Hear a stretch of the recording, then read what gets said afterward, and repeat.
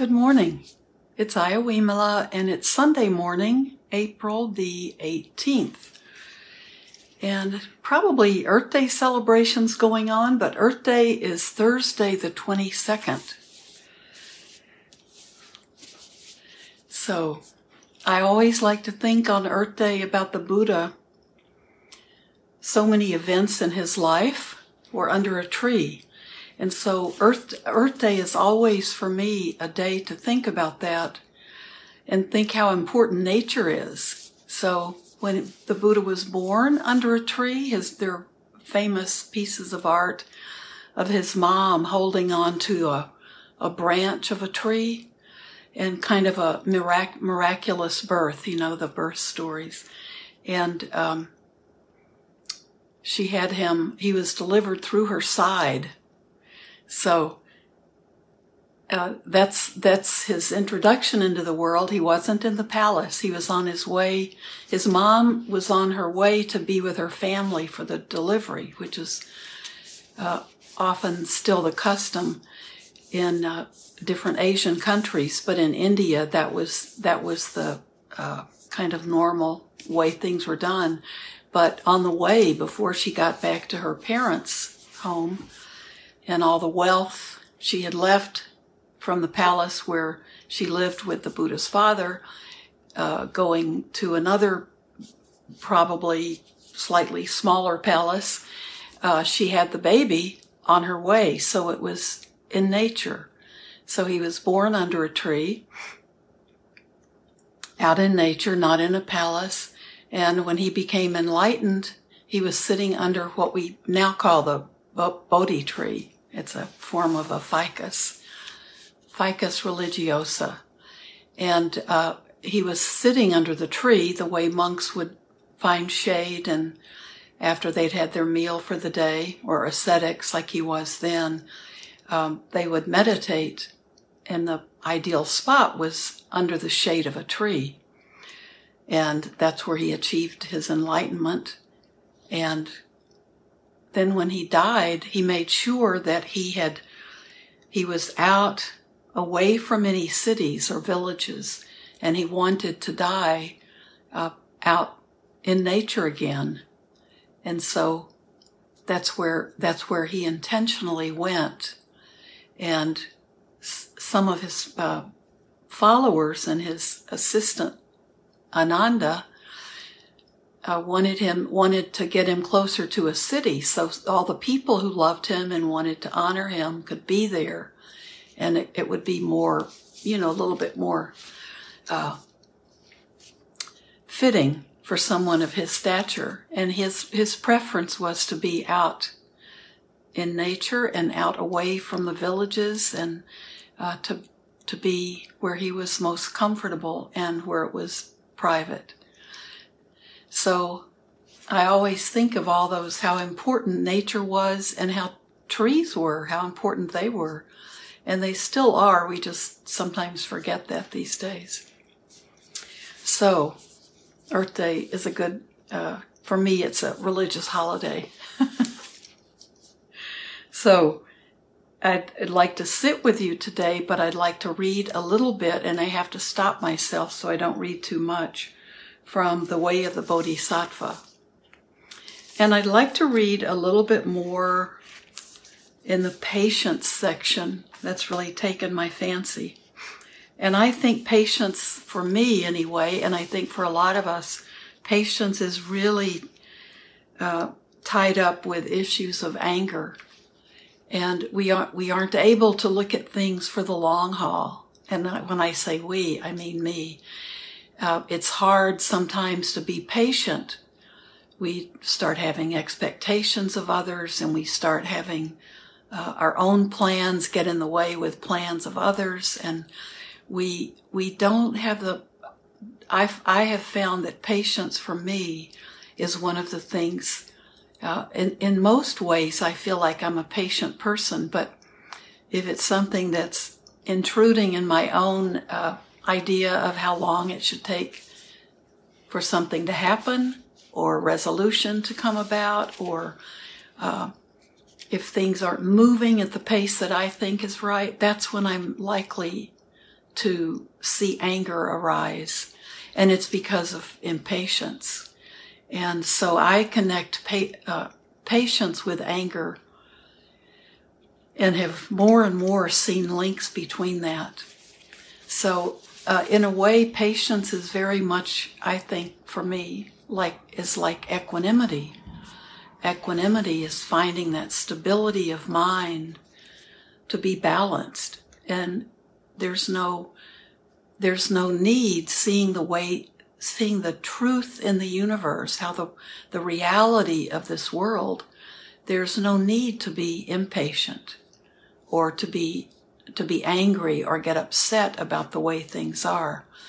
We may not like the way things are, and we may feel a lot of compassion and sorrow sometimes for the way things are, but equanimity allows us to understand that this is the way samsara is, and we can do what we can do, but we can't go beyond that. And the most important thing is to have that stability of mind, so we can be the one someone would turn to in a time of stress or a time of crisis or a time of confusion. So patience is a wonderful quality to examine and look at. Now, I did put a bookmark where we were, but I don't remember exactly which of the little they're 4-line. The book is broken into 4-line, what we call gathas in Pali. Oh, this wouldn't have been written in Pali, I don't think.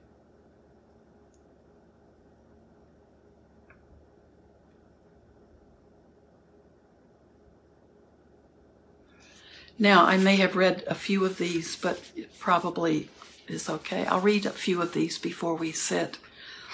Because the mind is bodiless, it cannot be destroyed by anyone. Because of mind's attachment to the body, this body is oppressed by pain. Scorn and hostile words and comments that I do not like to hear, my body is not harmed by them. What reasons do you have, O mind, for your resentment? The enmity that others show me, since in this or future lives it cannot actually devour me, why should I be so averse to it? Perhaps I turn from it because it hinders me from having what I want. But all my property I'll leave behind, while sins will keep me steady company. Better far for me to die today than live a long and evil life. However long the days of those like me, the pain of dying will all be the same. One man dreams he lives 100 years of happiness, but then he wakes. Another dreams an instant's joy, but then he likewise wakes. And when they wake, the happiness of both is finished, never to return. Likewise, when the hour of death comes round, our lives are over, whether brief or long. Though we be rich in worldly goods, delighting in our wealth for many years, despoiled and stripped as though by thieves, we must go naked and with empty hands. Perhaps we'll claim that by our wealth we live, and living gather merit, dissipating evil. But if we are aggressive for the sake of profit, won't our gains be evil, all our merit lost? And if the aim for which we live is thereby wasted and undone, what use is there in living thus, when evil is the only consequence? And if, when people slander us, we claim our anger is because they injure others, how is it we do not resent their slander when it's aimed at someone else? And if we bear with this antipathy because it's due to other factors, why are we impatient when they slander us? Defilement, after all, has been the cause of it. I'm going to stop for a second because I knew I'd start coughing, allergy season. Even those who vilify and undermine the sacred doctrine, images, and stupas are not proper objects of our anger. Buddhas are themselves untouched thereby. And even if our teachers, relatives, and friends are now the object of aggression, all derives from factors as we have explained. This we should perceive and curb our wrath. Beings suffer injury alike from lifeless things as well as living beings. So why be angry only with the latter? Rather let us simply bear with harm. Some do evil things because of ignorance. Some respond with anger, being ignorant. Which of them is faultless in such acts? To whom shall error be described? Instead, why did they act in times gone by that they are now so... Instead, why did they act in times gone by that they are now so harmed at others' hands? Since everything depends on karma, why should I be angry at such things? This I see, and therefore, come what may, I'll hold fast to the virtuous path and foster in the hearts of all an attitude of mutual love. Now, when a building is ablaze and flames leap out from house to house, the wise course is to take and fling away the straw and anything that spreads the fire. And so, in fear that merit might be all consumed, we should at once cast far away our mind's attachments, tender for the fiery flames of hate. Is it not a happy chance if when, condemned to death, a man is freed, his hand cut off in ransom for his life? And is it not a happy chance if now, to escape hell, I suffer only the misfortunes of the human state? If even these, my present pains, are now beyond my strength to bear, why do I not cast off my anger, cause of future sorrows and infernal torment? For sake of gaining all that I desired, 1,000 times I underwent the tortures of the realms of hell, achieving nothing for myself and others. The present aches are nothing to compare with those, and yet great benefit will come from them. These troubles that dispel the pain of wanderers, it's only right that I rejoice in them. When others take delight in giving praise to those endowed with talents, why, O mind, do you not find a joy likewise in praising them? The pleasure that is gained therefrom itself gives rise to blameless happiness. It's urged on us by all the holy ones and is a perfect way of winning others. But they're the ones who'll have the happiness, you say. If this then is the joy you would resent, abandon paying wages and returning favors. You'll be the loser both in this life and the next.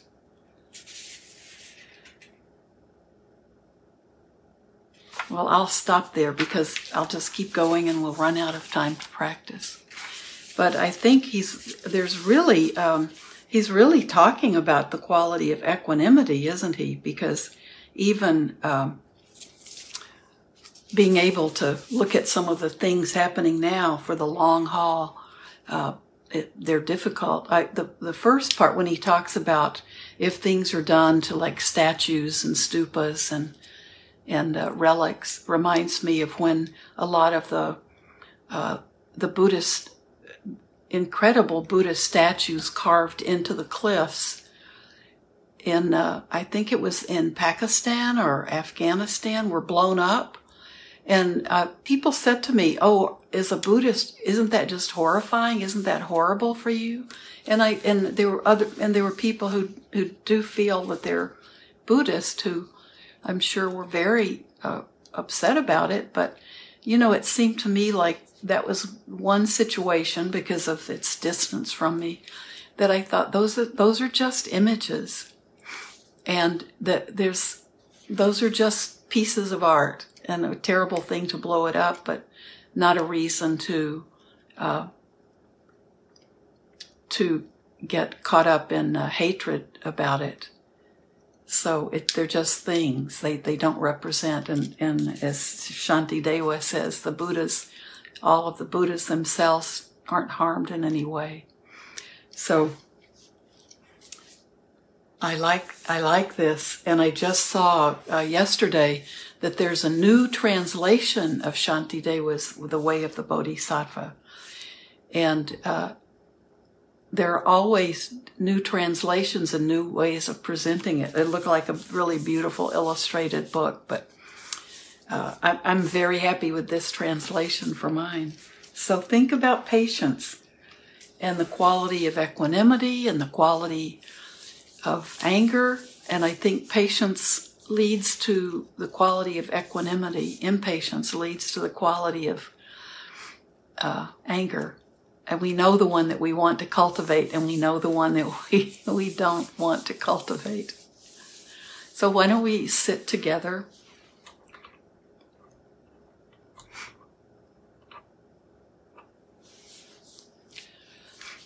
I found yesterday that I was feeling impatient for the cool weather to go away. And then I realized, no, in July, I'll be thinking, oh, the fall sounds pretty good. The cool spring sounds pretty good. So it's never perfect. So why be impatient with how it is now? That seems to always be a lesson I'm learning. So find the position for your body that allows your body to be relaxed and yet awake.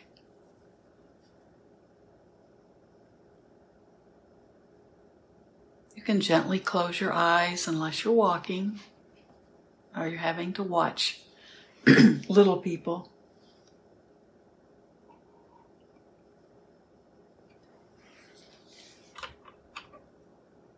We have about 10 minutes.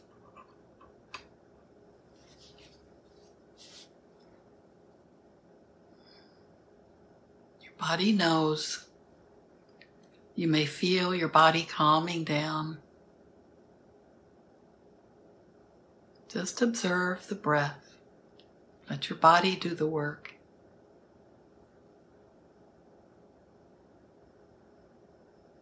Let your back be straight.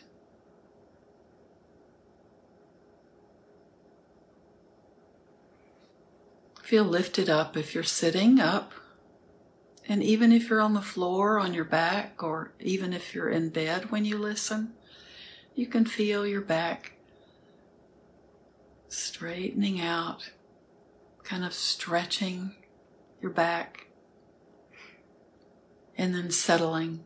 So each one vertebra is on top of the other. Your spine is aligned nicely for your body.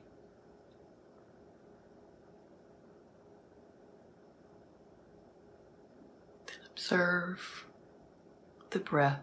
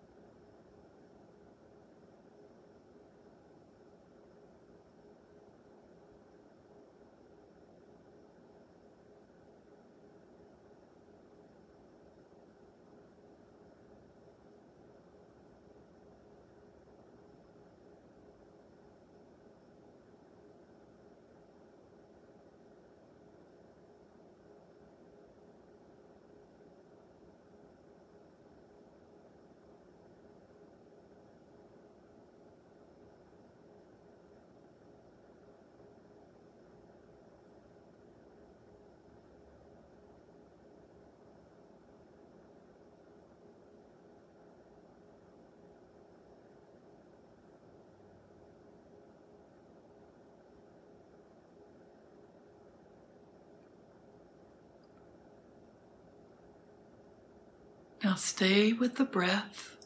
The breath is the anchor. If we're aware of each breath, then we're in the present moment.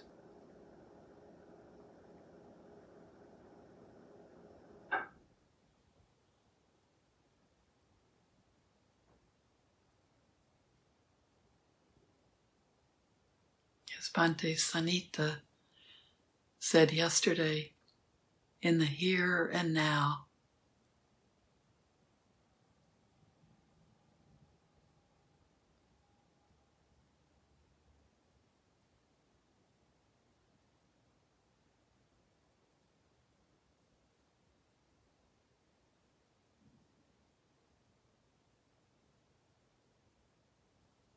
So be patient. Just be with each breath.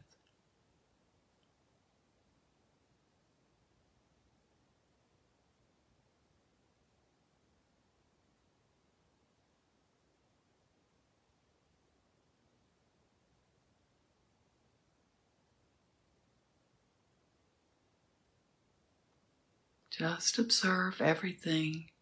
Be aware of your body.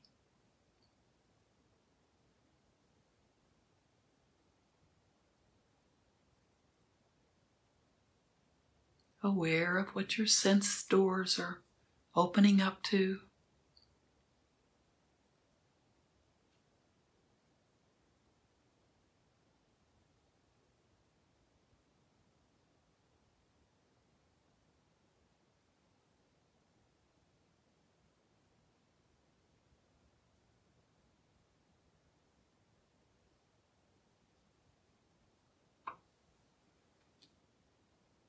Be aware of how comfortable you are in your body. Is it comfortable or does it feel? Does the body feel restless?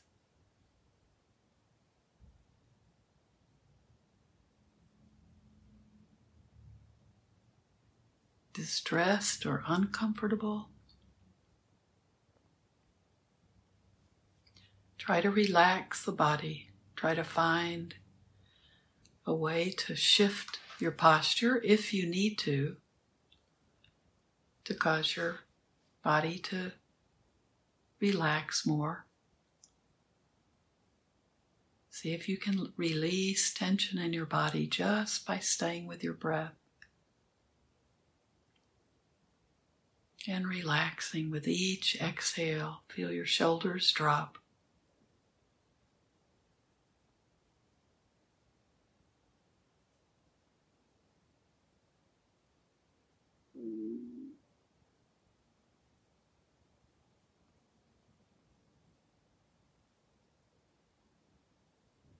Just allow your mind to generate thoughts,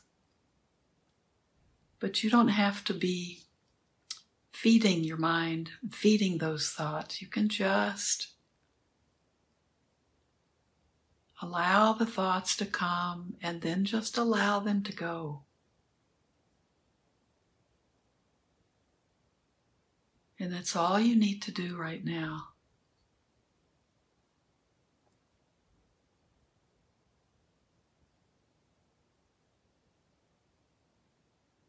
It's very important just to realize how the mind wants to take over, wants to be in charge, wants our attention with every thought we have.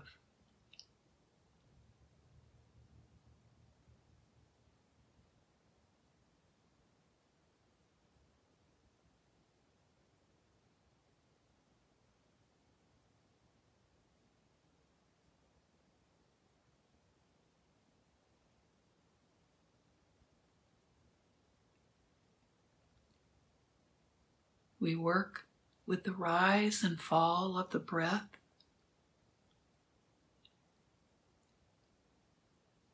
And think of your thoughts that way. There's just a rise and fall of the thoughts.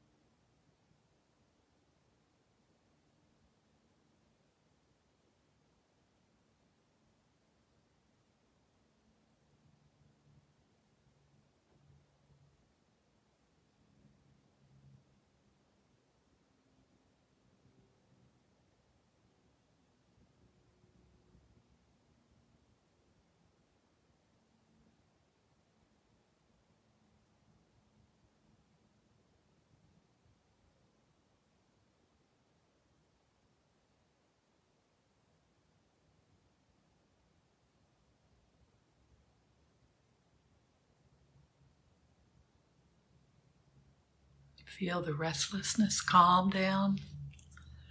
Feel the thoughts settle down.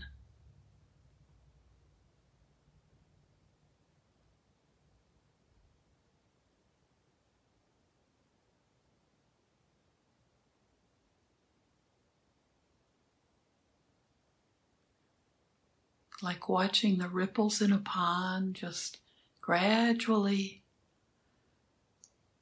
settle down.